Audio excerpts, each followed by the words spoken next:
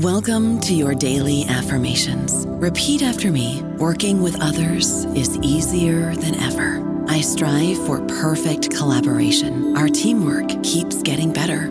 Yeah, affirmations are great, but Monday.com can really get you the teamwork you desire. Work together easily and share files, updates, data, and just about anything you want all in one platform. Affirm yes to start, or tap the banner to go to Monday.com. Lucky Land Casino, asking people, what's the weirdest place you've gotten lucky? Lucky? In line at the deli, I guess? Aha, in my dentist's office.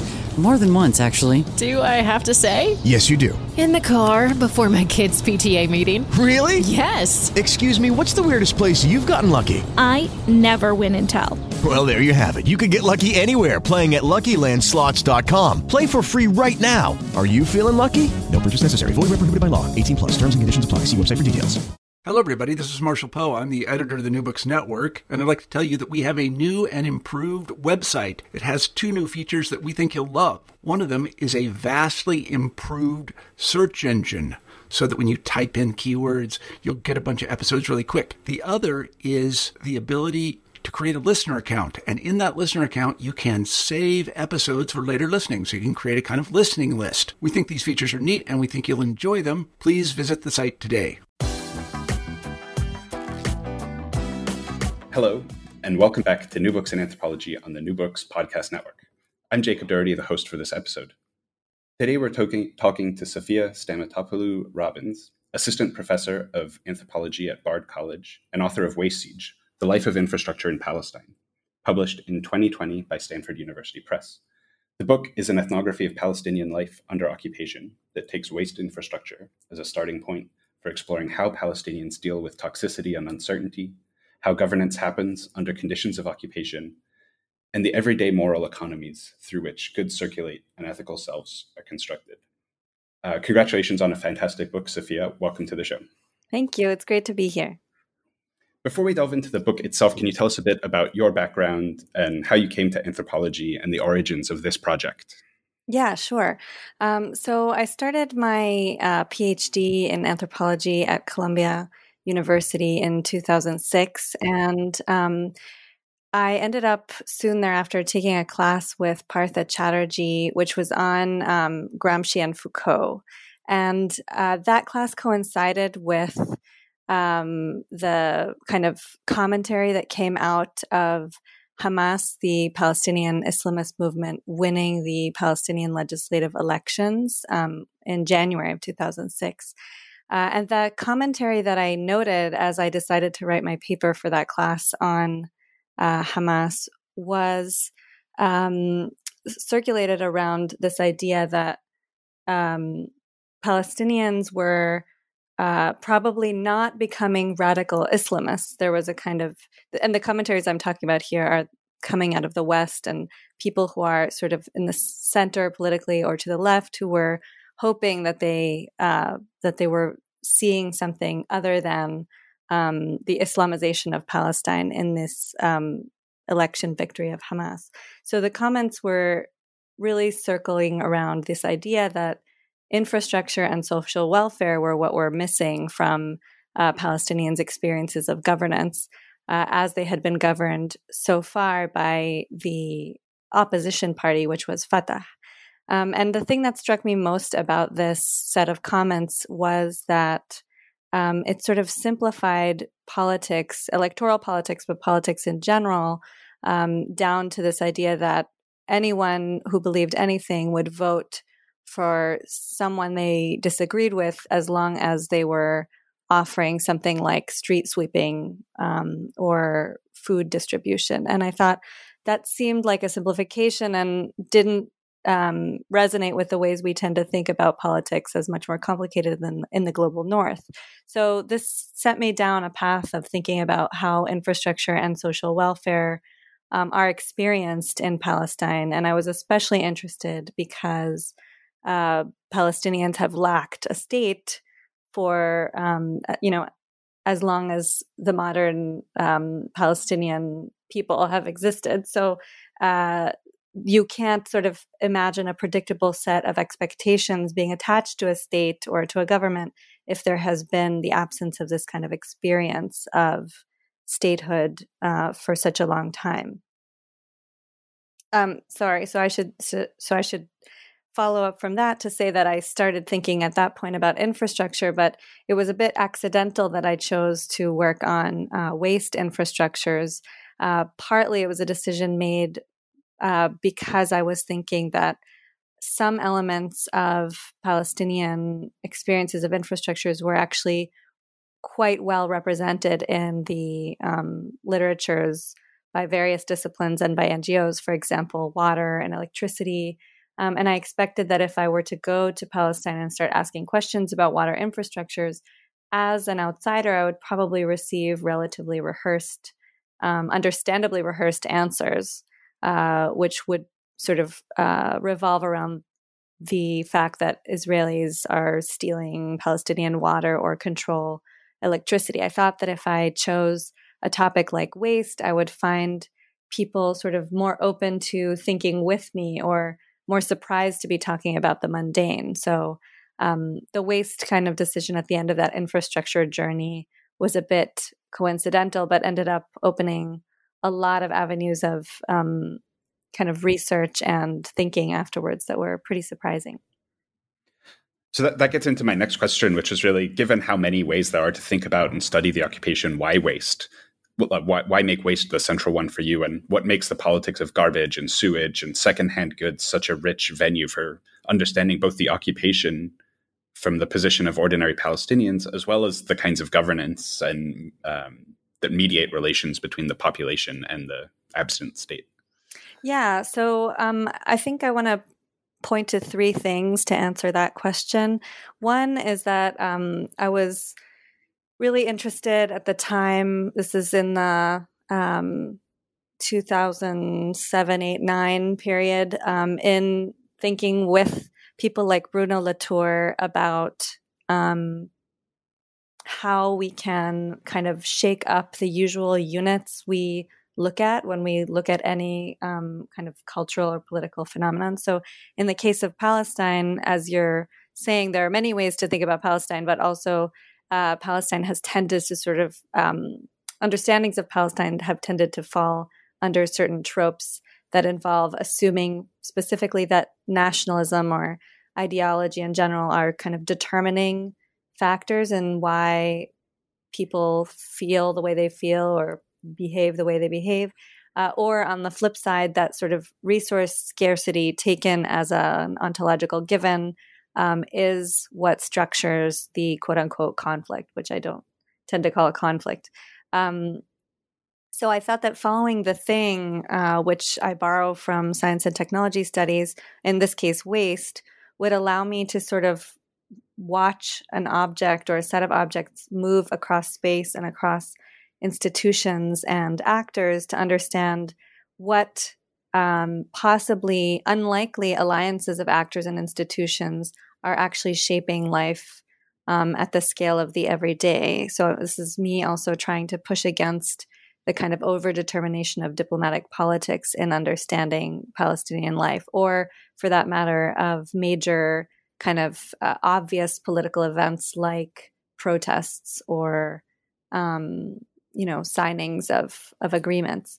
So I guess one way to put this is that I've also felt that Palestine is understood often as a kind of layer cake where you have the occupation on top, the Palestinian Authority in the middle, and then the Palestinian population as a kind of general body. And I thought following waste across those sections of the cake, but also into corners like Palestinian municipalities or settlements, or for that matter, Japanese aid agencies, would help us understand something more kind of realistic about the way life unfolds in Palestine. So that's point one. Another point is that I thought, Palestinian life and Palestine in general has been presented as exceptional or unique, and therefore a place from which it's hard to think about other contexts, although, of course, the growing interest in comparative settler colonial studies has undermined that.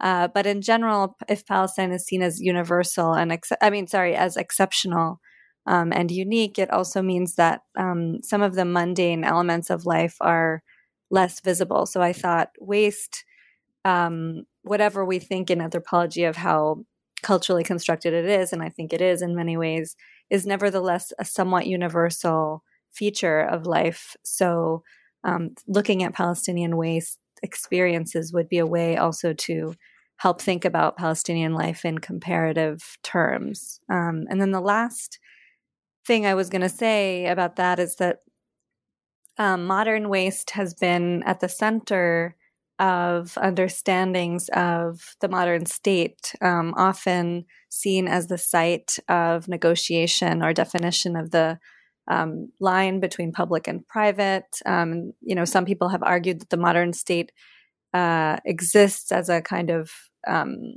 this is Dominique Laporte with his History of Shit, I'm thinking, that the modern state exists as the body that regulates the relationship between people and waste.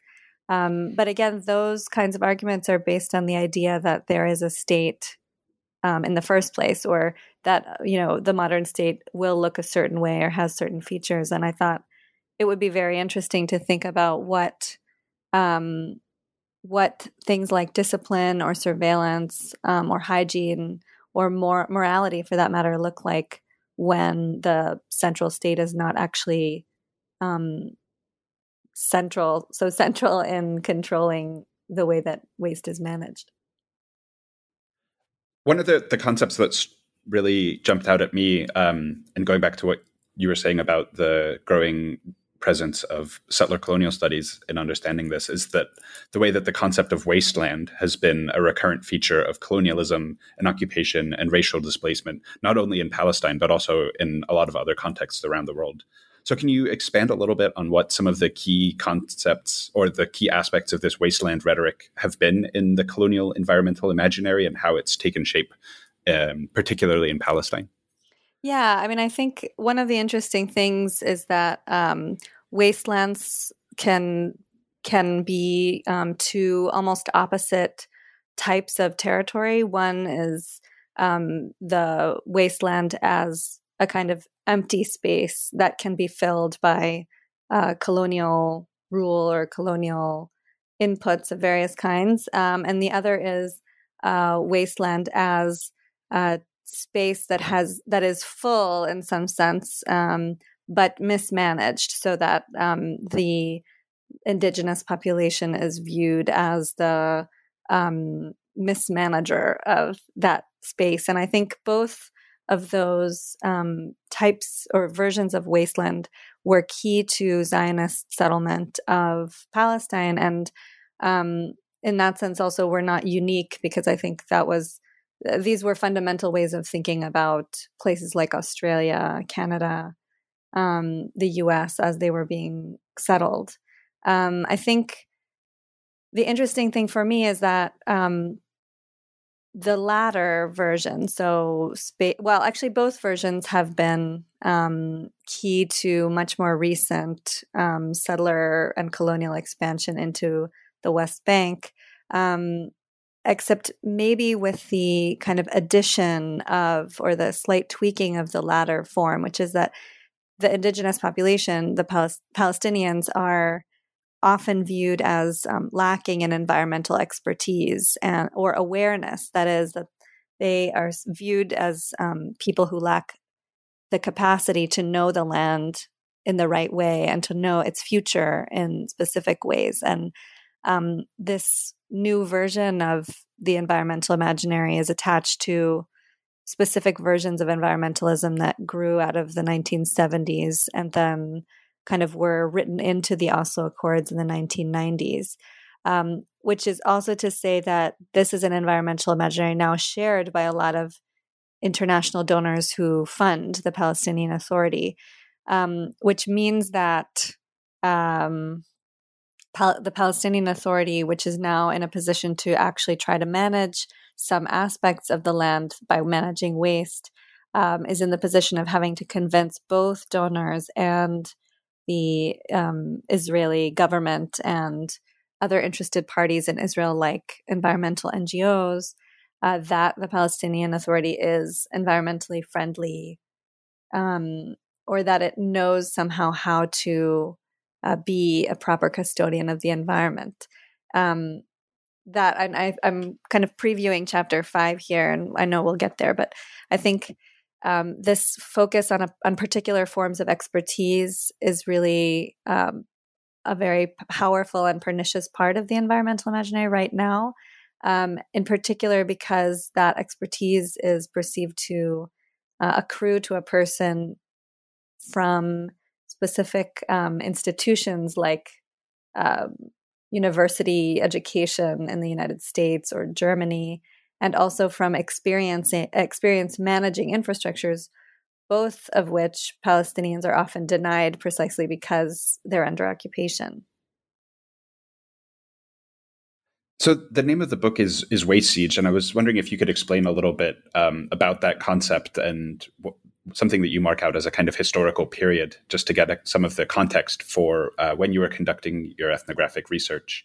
And yeah, what do you mean by this concept, and what does it refer to in terms of the way that Palestinians were experiencing violence at the time of your work? Yeah.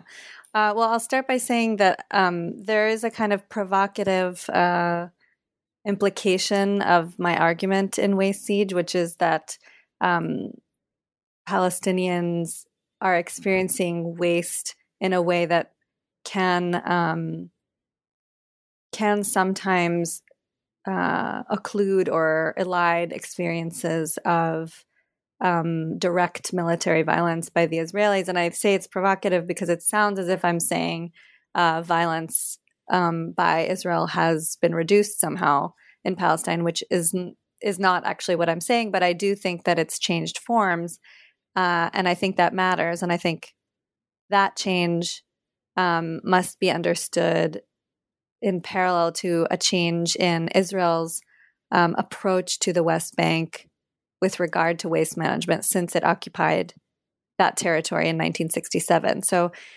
between the 1960s, 1967, when Israel occupied the West Bank, and the mid-1990s, one of the things I learned by doing some archival digging into early Israeli planning and infrastructure planning for waste management infrastructures in the West Bank, and also from working at the scale of municipalities in the West Bank, Palestinian municipalities, is that the Israeli authorities treated the West Bank as part of Israel from the perspective of waste management during that first period until the 1990s. So that meant that in the early 1970s, Israel built or approved construction of wastewater treatment plants in several Palestinian West Bank cities.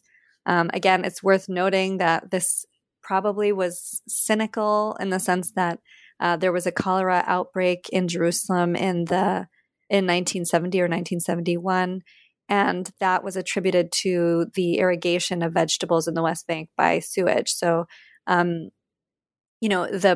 the motivation for building those wastewater treatment plants or approving them might have been to protect Israeli public health and the tourism industry, which was hit pretty hard from the cholera outbreak.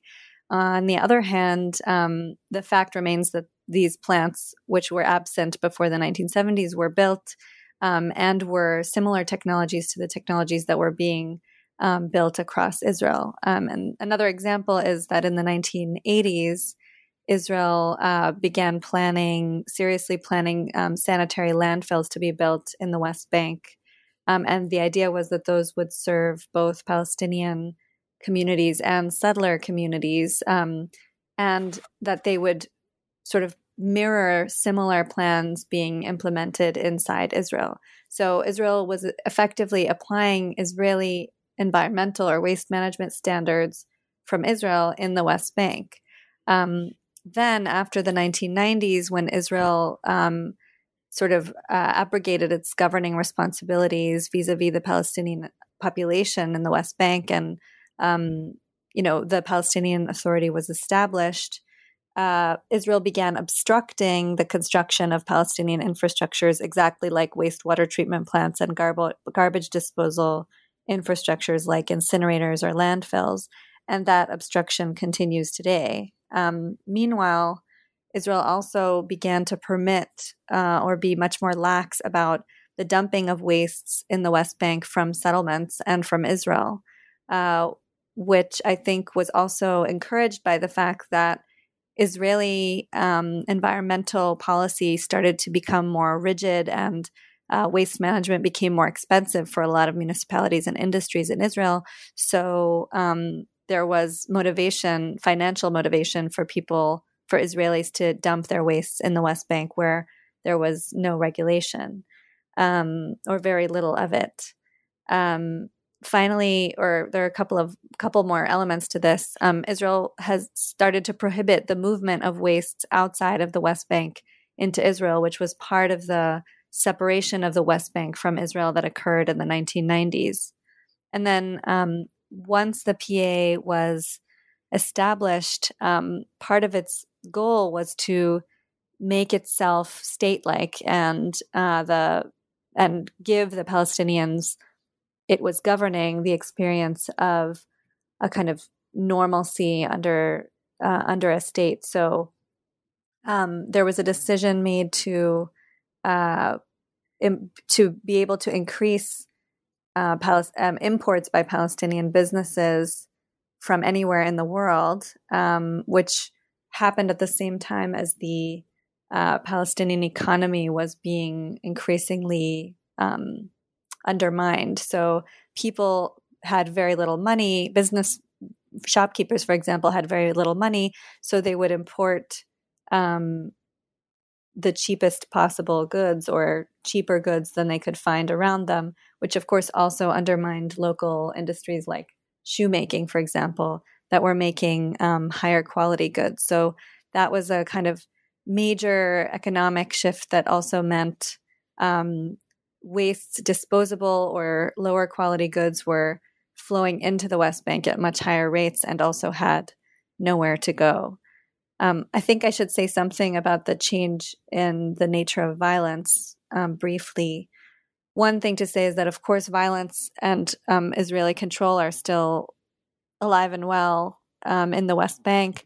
But I would say that during my period of research, they had shifted notably. So, for example, since I think, the early 2000s, maybe 2006, there have been basically no bombings in the West Bank. Internal checkpoints have been relatively relaxed, so that it took me something like 7 hours to get from Ramallah to Jenin in 2007, and that only took me an hour and a half to get from Jenin to Ramallah and back during my fieldwork between 2009 and 2016. So the internal checkpoints were relaxed. And then targeted assassinations and arrests, which continue to take place, generally are kind of isolated to a particular house or take place at night. And you don't find Israeli tanks or jeeps or soldiers typically moving through Palestinian urban centers the way they once did. In fact, they were stationed in those centers during the 1980s and before. So these are major shifts in the everyday experience of soldiers and weapons, even if the violence is itself always potentially there. And then in parallel, what I'm saying is that the presence of various wastes became more intense. And what I was most puzzled by and what led me to explore waste as a kind of political problem was that it seemed that the presence of waste was obfuscating certain forms of Israeli domination or leading to confusion about who was responsible for the improvement of everyday life. So that really comes through in the first chapter, which is called Compression, and looks at the construction and modernization of a landfill in Palestine. So can you describe this space and some of the actors who are involved in the management of it, and say a bit about how this landfill came to be a national project? Like, what does it mean for waste infrastructure to occupy such a big place in the national imaginary? Yeah. Well, the first thing I'll say about the national imaginary is that it's certainly not a kind of an agreed upon national imaginary, but certainly a very powerful imaginary for the engineers and environmental experts and other bureaucrats who were working inside the Palestinian Authority and in the joint service councils, which were created by the Palestinian Authority to sort of run the new centralized waste management schemes that were being implemented. Zahrat al-Finjan landfill is a landfill in the Jenin Governorate. It's carved into a piece of agricultural land and is the first sanitary landfill run by the PA in the West Bank. Sanitary landfill just means that it is a dump site where there is lining placed under the waste at the bottom of the crater to create a buffer between the waste and the liquids, particularly from the waste, and the earth below it. And it's controlled by a gate and like a fence all around the landfill itself, and then a gate that weighs trucks that come in to determine how much waste is being brought from which municipality.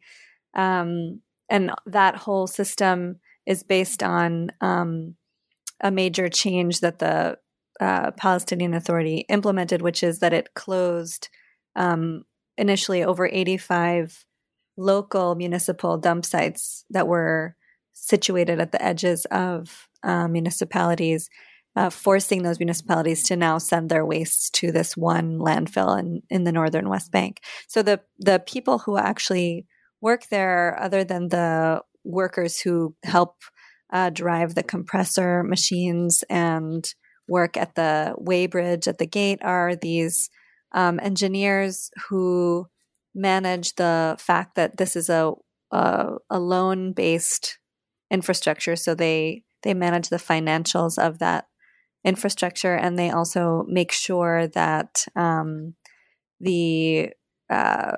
all the municipalities are kind of following the regulations of the landfill in terms of what can be brought in and what must be left outside. It is for this group of engineers that I saw the landfill being really a profound political statement. For them, one of the most important things was that the landfill was built in what's called Area C, which is an Oslo era designation of territory. It's about 75% of the West Bank that is entirely controlled by the Israeli government through the Israeli military in the West Bank. So it's almost impossible for a Palestinian individual or institution to build any kind of infrastructure or housing in the Area C areas.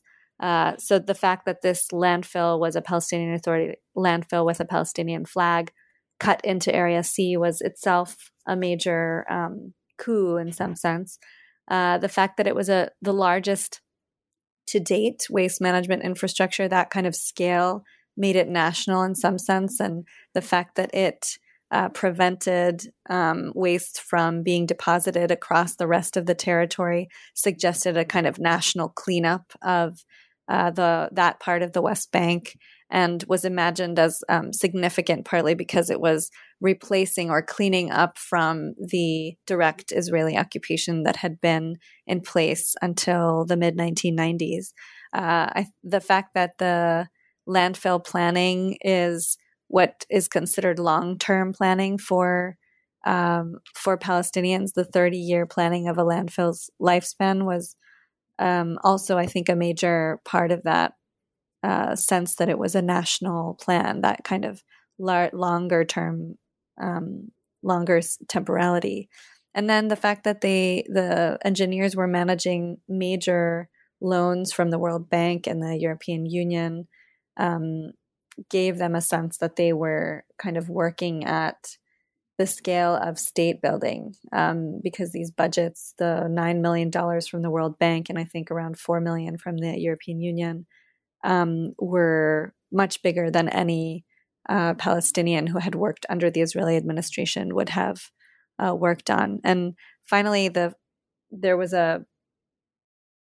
some controversy around whether to call this centralization or decentralization, but essentially the landfill did centralize the Palestinian Authority's control over municipalities across the northern West Bank, which had, again, before that been controlled by Israel. So there was a way in which the landfill provided the opportunity to rearrange the workings of local municipalities. So you've touched on it a bit there, but the law is a really critical part of the waste management, the construction of waste management infrastructure and the geographies of waste flows in the West Bank. So can you say how the legal infrastructure of occupation functions both to keep waste in the West Bank and to direct Israeli waste there as well? Yeah, I think one of the most important elements is that the Israeli environmental law, or Israeli law in general, does not apply to the West Bank. But it's very important to say it's Israeli environmental law, which is, as I said, becoming increasingly strict in relation to pollution and contamination of resources, doesn't apply to the West Bank, which means that for Israelis, the West Bank has become a kind of lawless no man's land where they can dispose of wastes that are otherwise difficult to dispose of. So that in itself has encouraged a certain amount of dumping. And then, I think law is a strange word. The area A, B, and C designations that are very, very important to construction of infrastructures for Palestinians in the West Bank.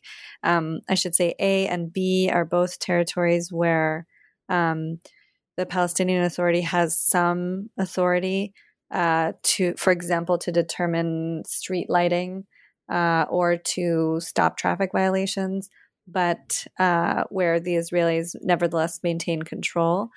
So the area A, B, and C designations have been fundamental to preventing the construction of Palestinian infrastructures, partly because in Area C, which is where Israel maintains full control, that is where most large-scale Palestinian infrastructures would be built, because those are the areas outside of dense population centers. So those two, I would say, areas A, B, and C, that designation, and the non-application of Israeli environmental law are the two maybe most important elements regulation-wise that are creating waste siege. So you write that the landfill isn't just accumulating garbage, but it's also a way of accumulating and making time. So can you explain a bit about what you mean by that and some of the temporal paradoxes that are taking place as waste infrastructure is being modernized? Yeah. The thing that really interested me once I started thinking seriously about landfills is that they grow over time. And initially I had thought this made waste management infrastructures unique, but I think it's similar, in fact, to what happens to electrical grids, which expand as population centers need more electricity. But landfills grow over time and therefore take more land as they grow, because they fill up with waste. And that is a very challenging thing in a place like Palestine, which is land scarce, and where Palestinians, whom the Palestinian Authority has been asking to give up their lands, are of course going to be sensitive about giving up forever agricultural lands that they would be using for cultivation and for passing wealth on through the generations. So that was the most important challenge that the engineers had to face as they were constructing and operating the landfill in Jenin, which meanwhile was also, as I said, built on a loan that they had to pay back to the World Bank, and the loan was already due. And because they had closed the surrounding dump sites to force municipalities to dispose of their waste at the landfill, when those municipalities were too in debt or poor to actually pay the fees to pay back the loan in the landfill, the operators, the engineers that I spent time with, had to figure out another way to get the money to pay back the loan. And the way they chose was to increase the number of people whose waste was being disposed of there. So they increased it from 200,000, which it was designed for, to 600,000 and then 1 million, which meant that much more waste was coming in, more people were paying, which was helping pay back the loan. But now the landfill was filling up too quickly and decreased in its lifespan from 30 years down to 15, which was very stressful because it meant that the operators were going to have to seek more land to continue burying waste. And one of the solutions they tried to develop for that was to reject certain types of waste. So construction and demolition waste, for example, are very bulky, and they just excluded them from disposal there, which of course sent those wastes out into other spaces because they had to go somewhere. And again, they couldn't leave the West Bank. So they ended up piling up in other parts of the West Bank.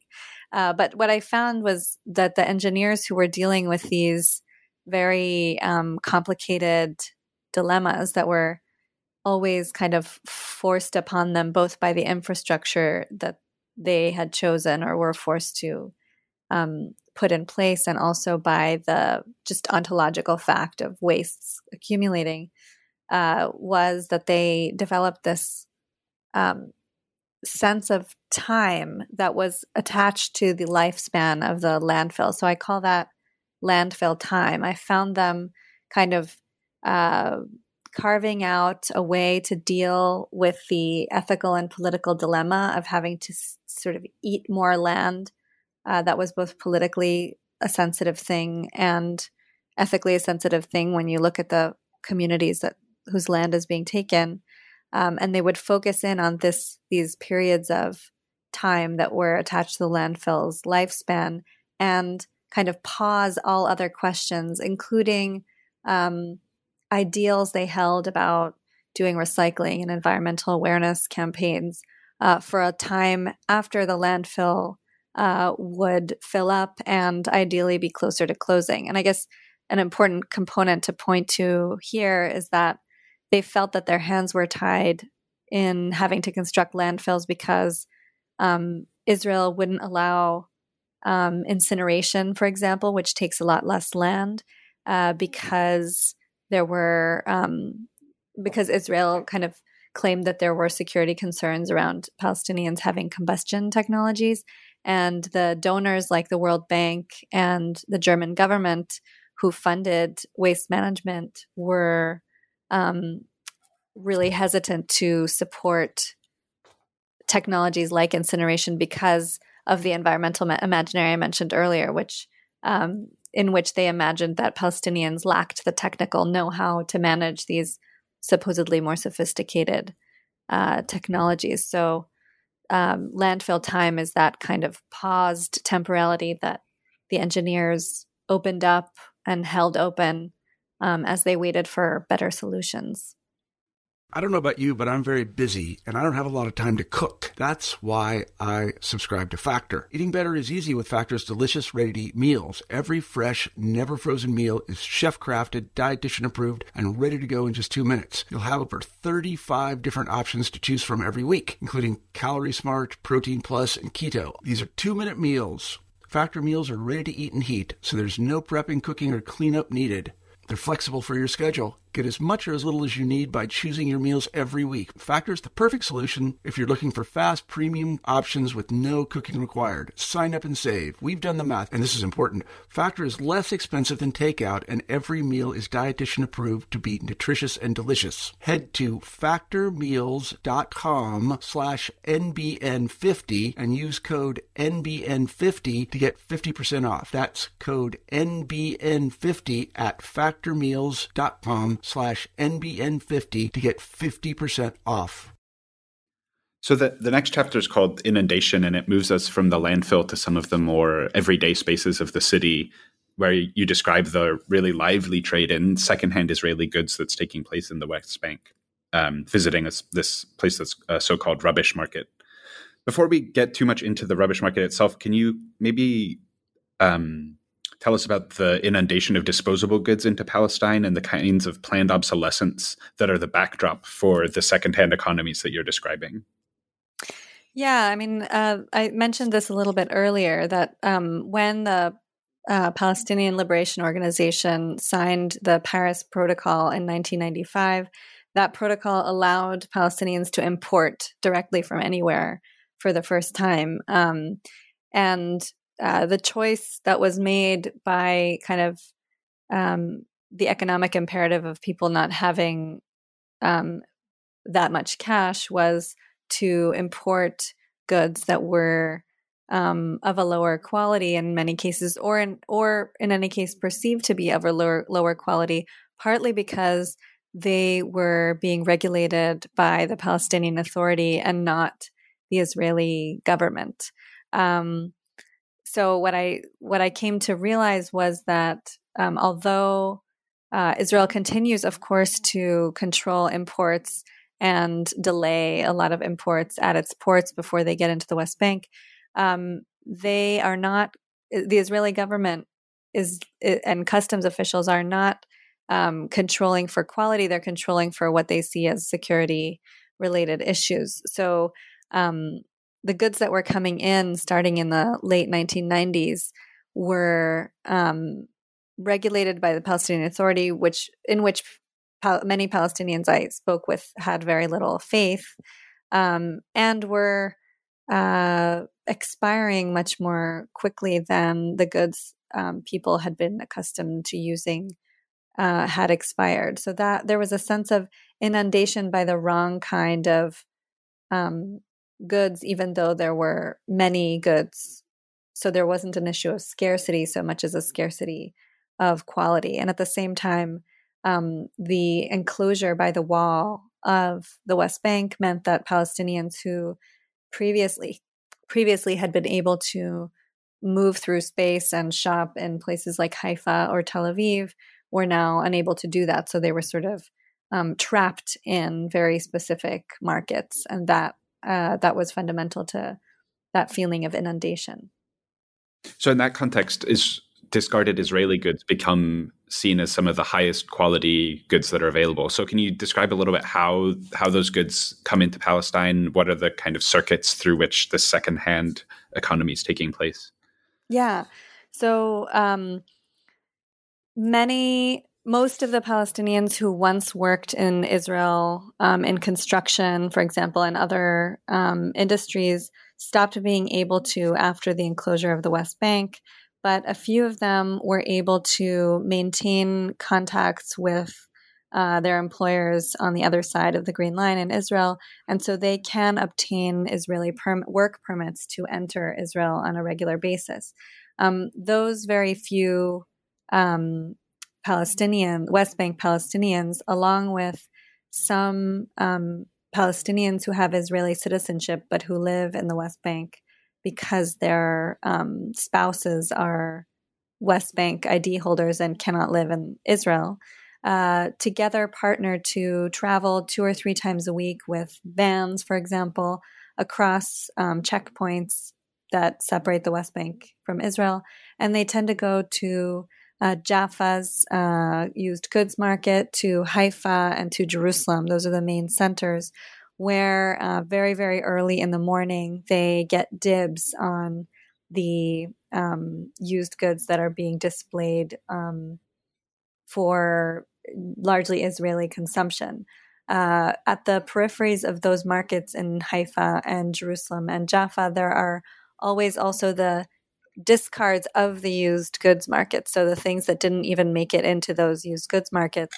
And when I followed traders from Jenin who did go to Jaffa, I found that they circulated both inside the Jaffa used goods market itself, collecting and purchasing used goods from Israeli traders, but also collecting discards from the surrounds of that market. And then by, let's say, 2 p.m., they get back to Jenin and circulate around the market, reselling those goods to the Jenin shopkeepers in the used goods market. And I think it captures the process that's taking place around the West Bank.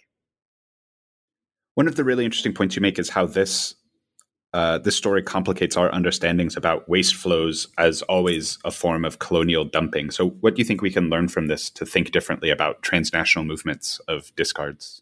Yeah, I mean, I think on the one hand, a lot of consumers or commentators in Palestine, in Jenin, for example, who talked about the used goods market there, were uncomfortable with those goods becoming kind of domestic objects for Palestinians, while knowing that they had been discarded by Israelis, and many people did speak of them in terms of a kind of colonial dumping or dehumanization or humiliation.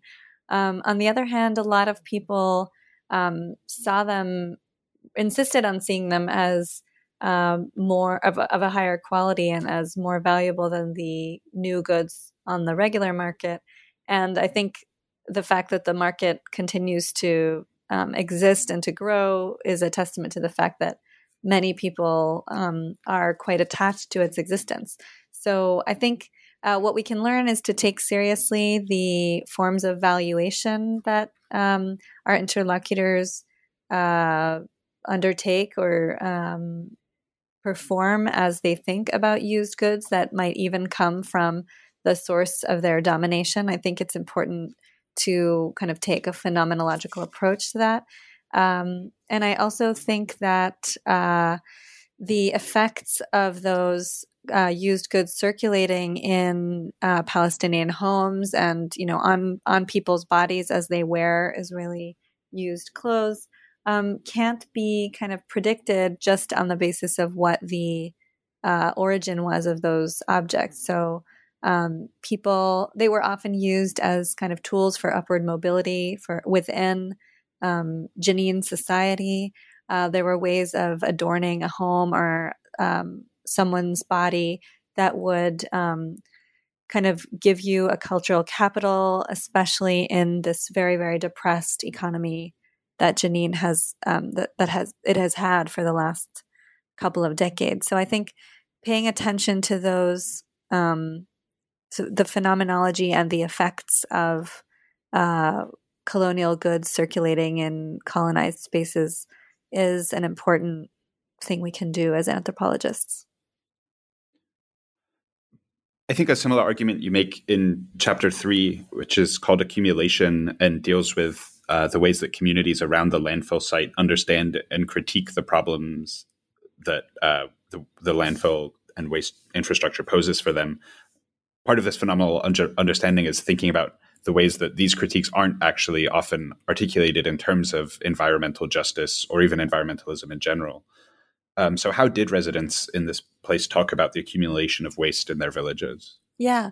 Well, one of the things that was most interesting was that on the one hand, it was clear to the people in this village of Shukba that I focus on in chapter 3, it was clear that this was an environmental problem, the fact that they were the site of the accumulation of waste from Israeli settlements and industries and Palestinian hospitals, for example.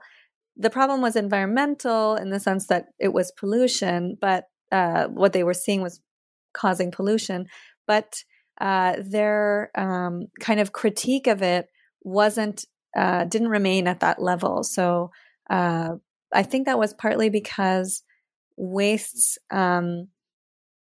are always attached to humans who created them and therefore kind of indexed human presence even when the humans who produced them were not there, which meant that there was a sense that the fact that there were villagers who were also benefiting from the waste dumping by allowing trucks to dump on their lands in exchange for cash was just as important as the fact that the Israelis were dumping on a Palestinian village. And I found that the sense of betrayal that the people of this village felt vis-a-vis their own fellow villagers was the most powerful sense that they carried around with them. And in addition to their sense of being neglected by the Palestinian Authority, which was failing over and over again to provide protection against this or to clean up the accumulation, which was not even in the realm of possibility. Even just stopping the dumping would have been a major accomplishment. But I think those senses of betrayal at the local level and also by Palestinian government struck me as more important than the environmental justice kind of blaming the source, the original source in some sense of the waste. One of the themes that emerges here is also this idea about uncertainty around toxicity and the difficulty that residents had evidencing the exposure to toxic materials they had. So what forms of toxicity were people exposed to, and why was it so hard for them to prove this in any way that could catch on? Yeah. I mean, the thing is, I can only make statements that were based on what my interlocutors also understood, and they lived in so much uncertainty. So I can say that at the level of their bodies, they were seeing higher rates of cancer, they were seeing respiratory illness, skin issues, diseases, infertility, impotence in men. So they were seeing signs on their bodies on the one hand, which reminds us of the kind of story of birth defects in places like Iraq, where, it's evident that there is a problem to the mother who gives birth to a child with birth defects. But the question of how you connect that to a particular origin, toxic origin, is much more complicated, especially when there are conditions of war, or occupation in this case. So the people I talked to had a very strong sense that these things they were seeing on their bodies were connected to these huge waste mountains that were often being burned, sometimes for up to 3 months at a time, just constant fire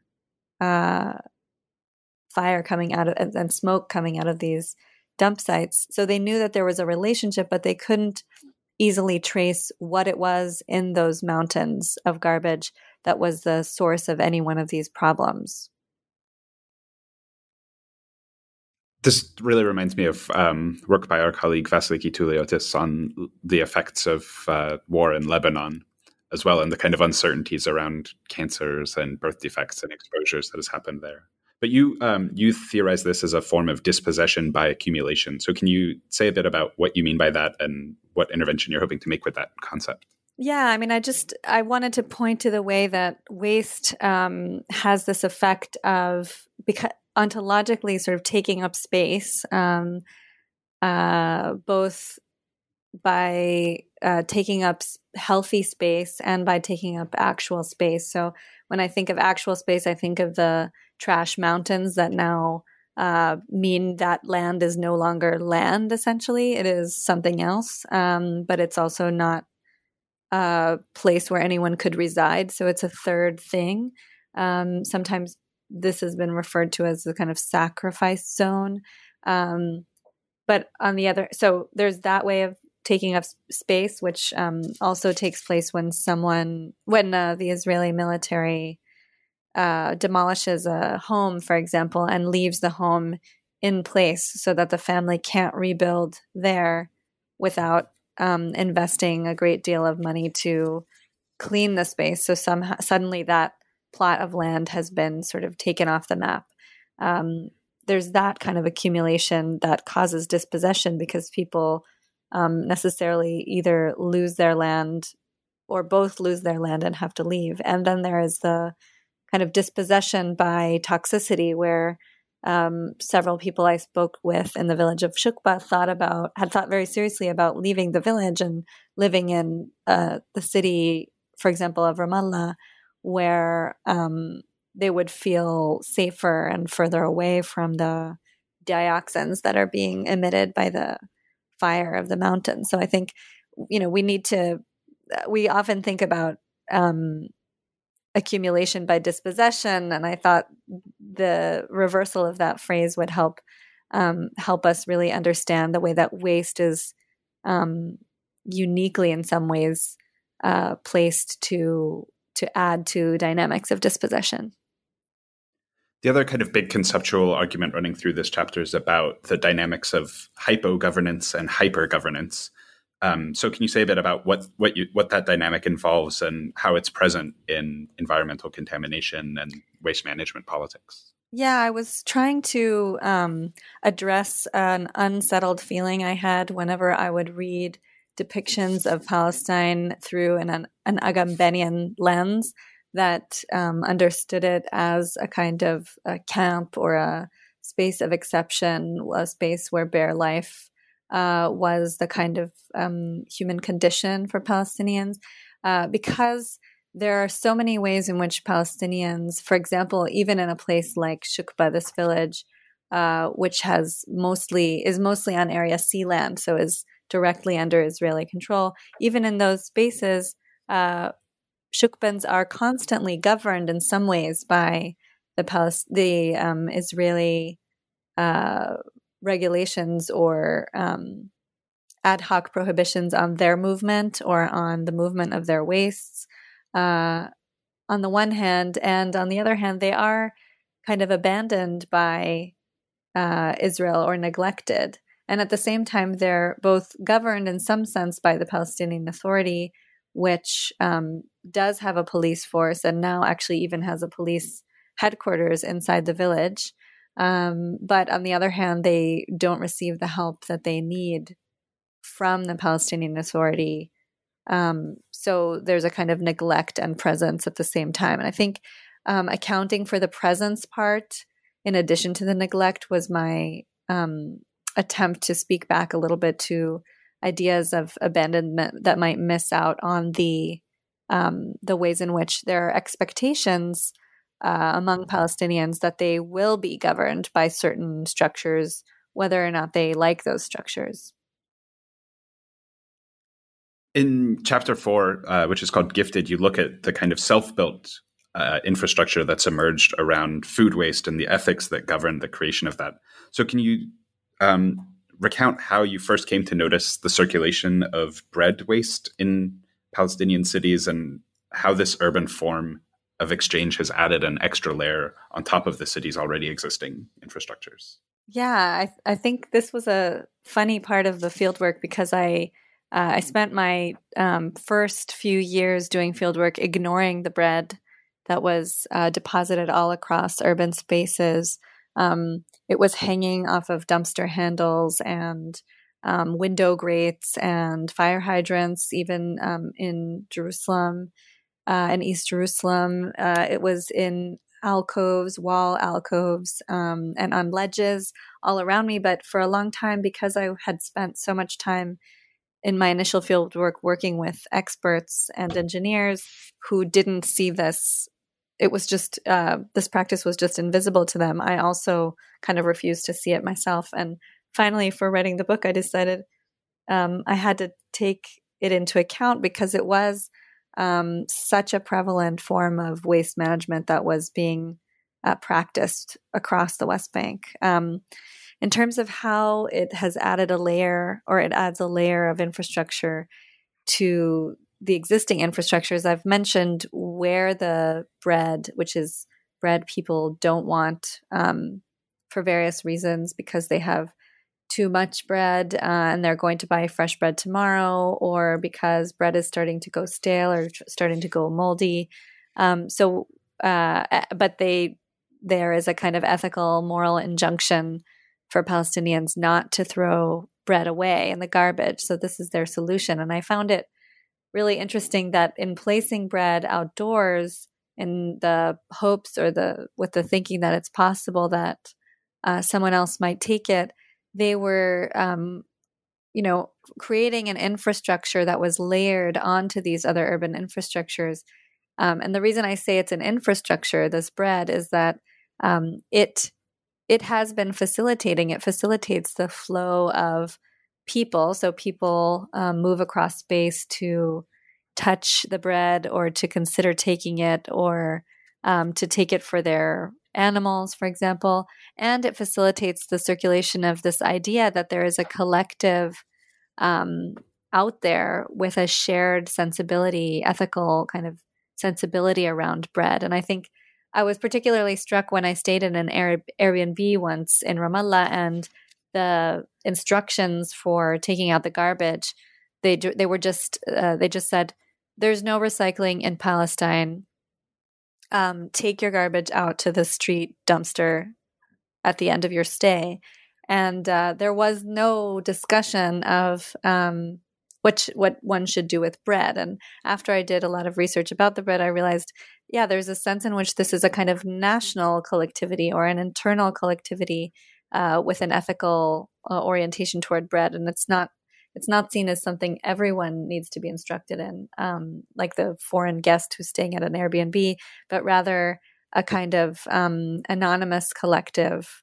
And the reason that matters, an anonymous collective that is nevertheless somewhat nationally shaped. And I think that matters partly because there's been a lot written and said about the fact that the post-Oslo period and the post-Second Intifada period in Palestine have been characterized by the collapse of the national movement. So there's a prevailing critique of the lack of a kind of solidarity or a sense of national belonging as the promise of Oslo statehood has kind of faded, but nothing has come in its place to improve the situation. So bread's not just something that's really complicated morally to dispose of, but it's also, you write, really complicated to receive and to take because of the decades of humanitarian intervention that have taken place there. Gift economies are very complicated. So can you explain how this history of humanitarianism has shaped the way that Palestinians interpret the act of both giving and receiving this bread? Yeah, I'll start by saying that I was once in a bakery, and I was talking to one of the employees in the bakery who was explaining that they had put in a corner a sign over some bread that said that anyone in need could take that bread. And the idea was that, people who are struggling financially would walk over to that area of the bakery and take the bread.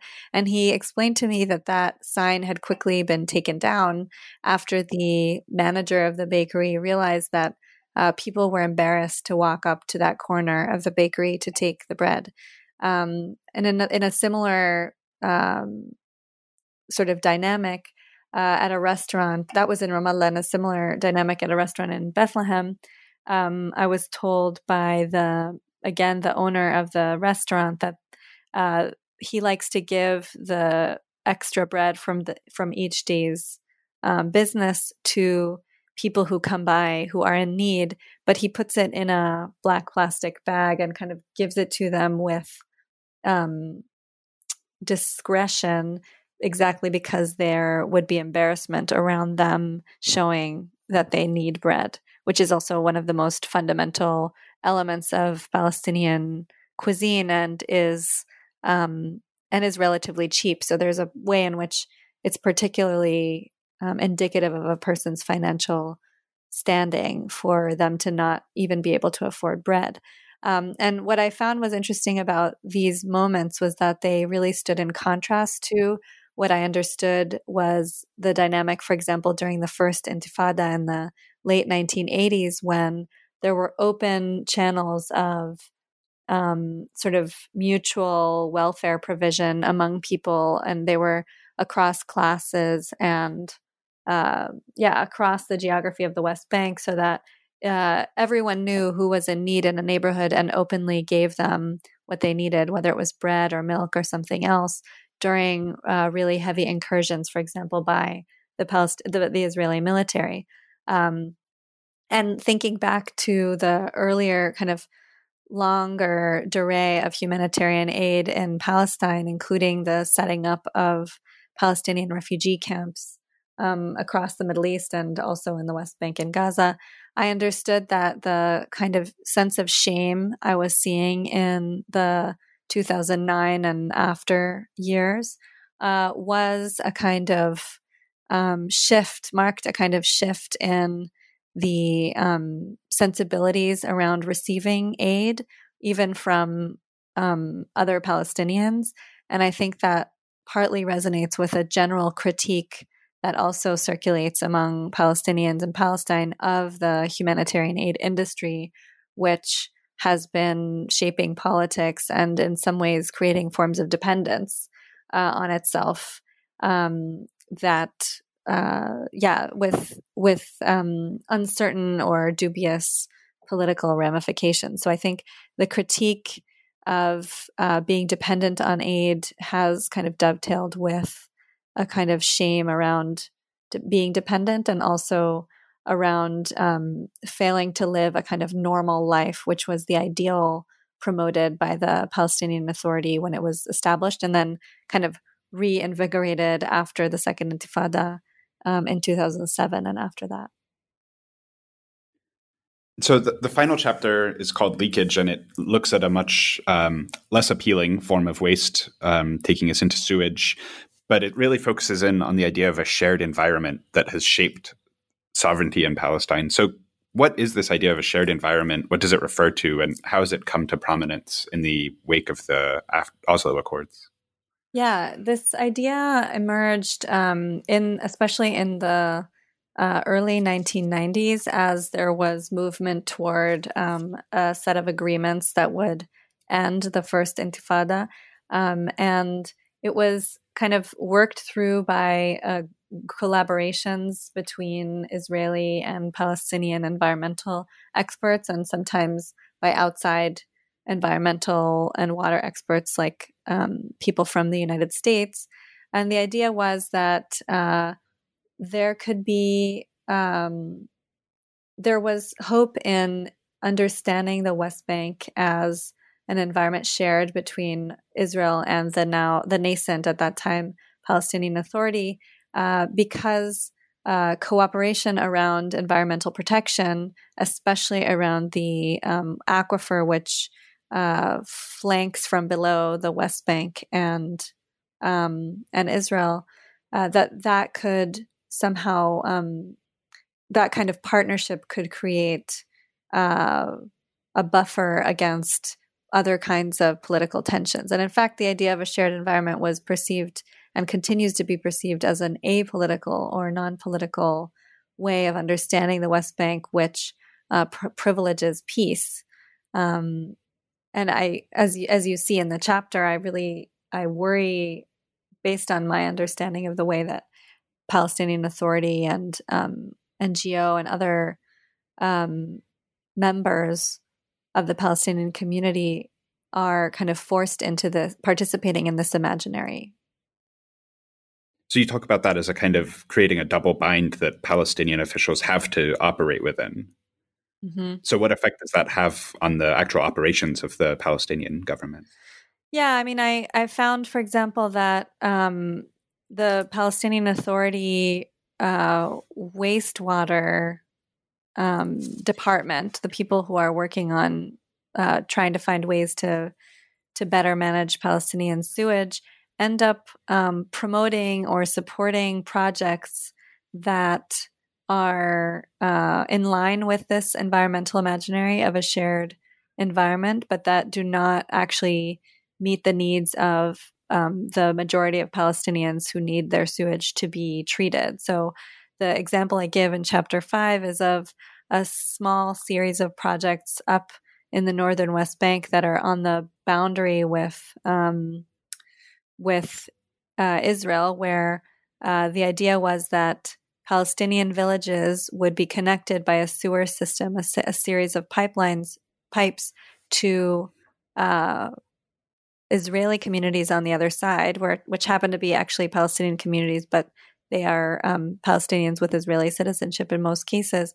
And the sewage would be treated inside Israel. And this was so captivating to the Japanese donor in that case as a kind of peace project, because it crossed the boundary between the West Bank and Israel, which is perceived to be the boundary between Palestine and Israel, and therefore which is perceived then as a kind of bridge, literally, of hope and collaboration between the two entities.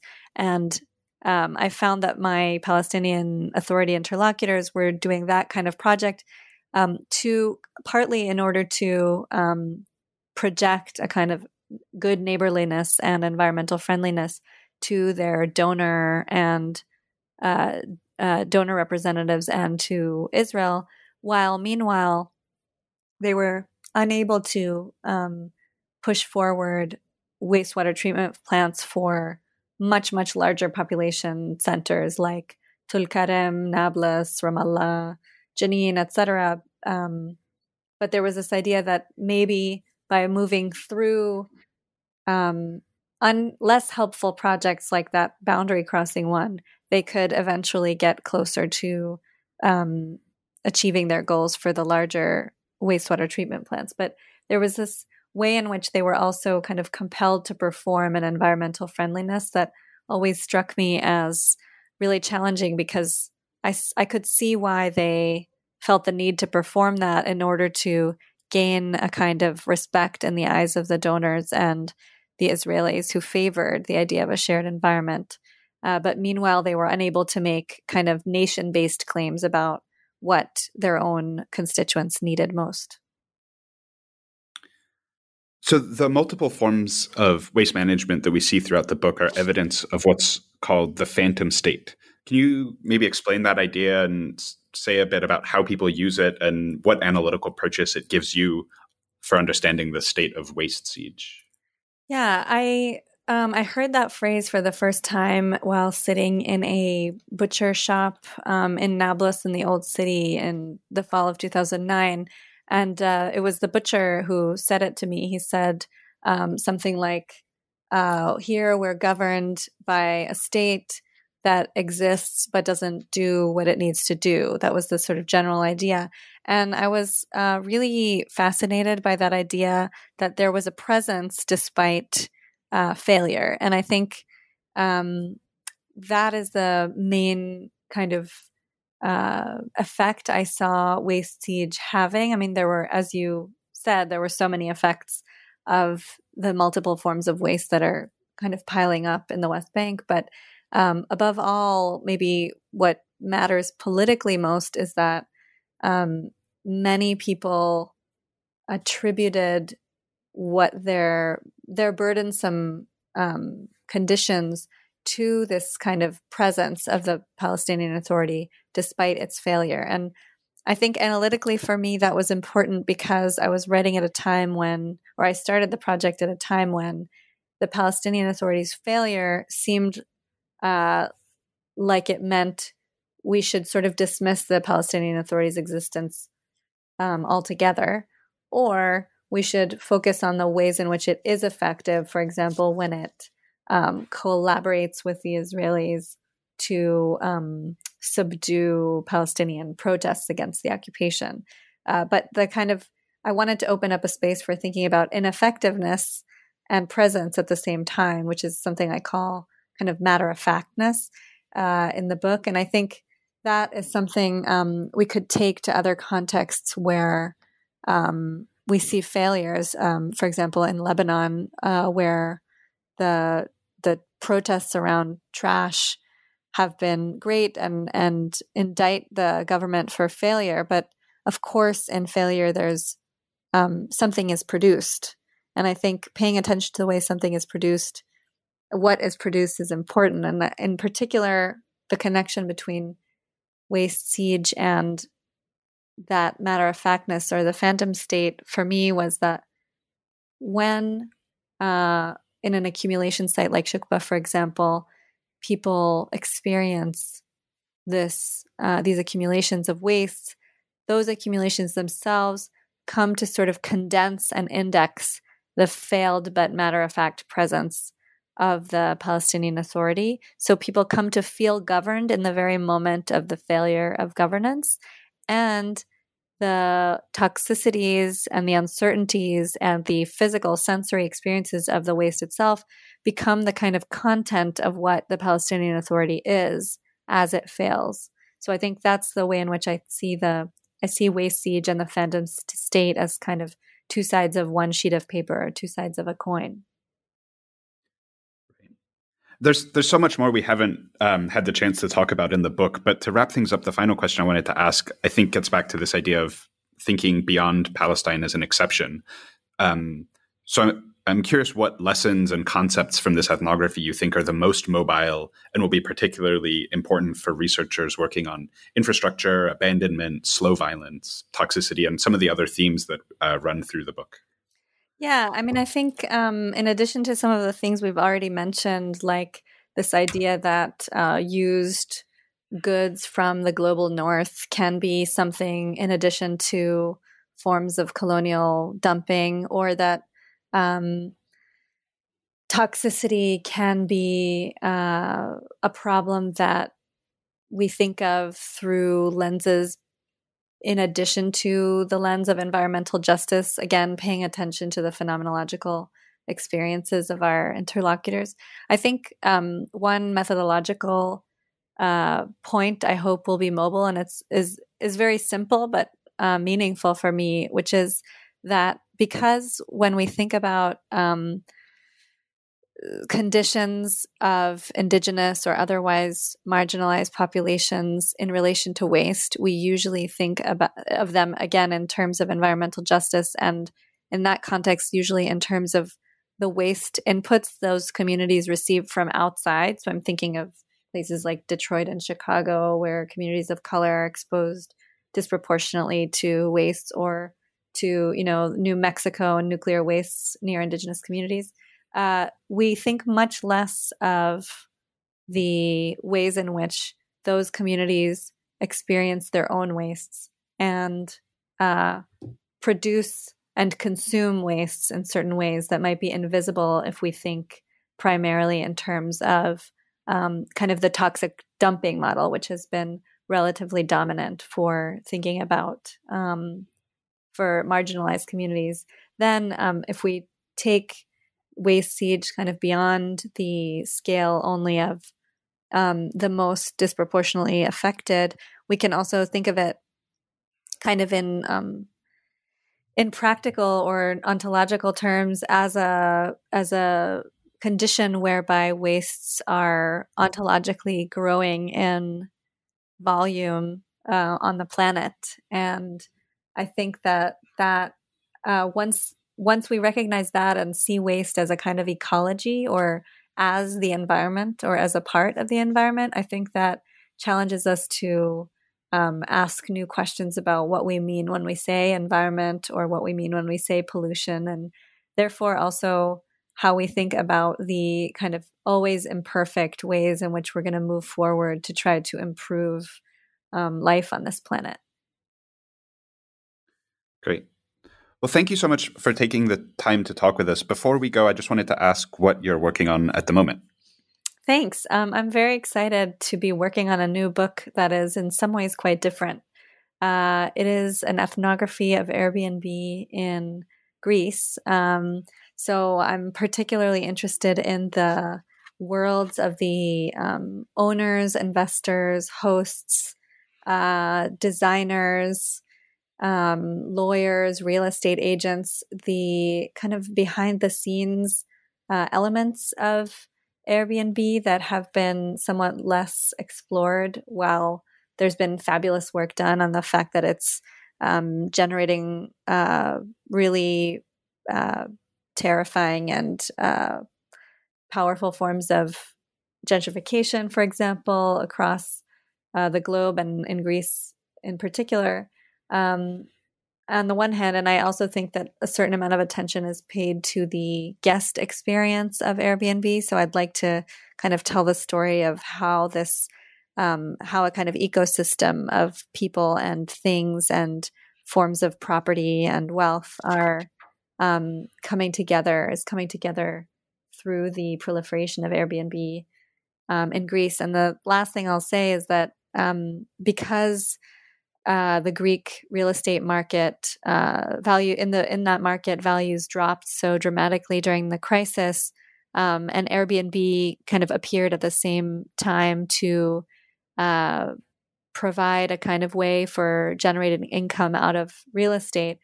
Greece has seen a huge influx of international investors in its real estate, and also people who are investing in real estate in order to put their properties on Airbnb. So I've ended up following some of those investors out to Israel, because Israel is actually one of the largest sources of those investors, along with China, Russia, and Turkey. So I'm excited to see where the research goes, but it's becoming multi-sided, and we'll see kind of how, in fact, I'll draw the boundaries around it. That sounds like a really great project. I'm so excited that someone's working on that. I always think about that when I'm staying in an Airbnb, about what's the economy that makes this possible. Yeah.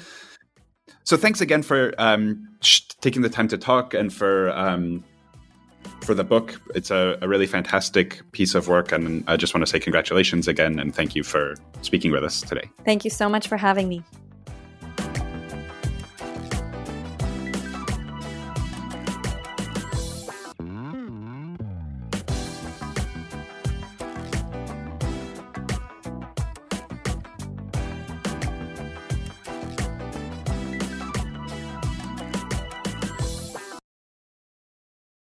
Lucky Land Casino, asking people, what's the weirdest place you've gotten lucky? Lucky? In line at the deli, I guess? Aha, in my dentist's office. More than once, actually. Do I have to say? Yes, you do. In the car before my kids' PTA meeting. Really? Yes. Excuse me, what's the weirdest place you've gotten lucky? I never win and tell. Well, there you have it. You can get lucky anywhere, playing at LuckyLandSlots.com. Play for free right now. Are you feeling lucky? No purchase necessary. Void where prohibited by law. 18+. Terms and conditions apply. See website for details.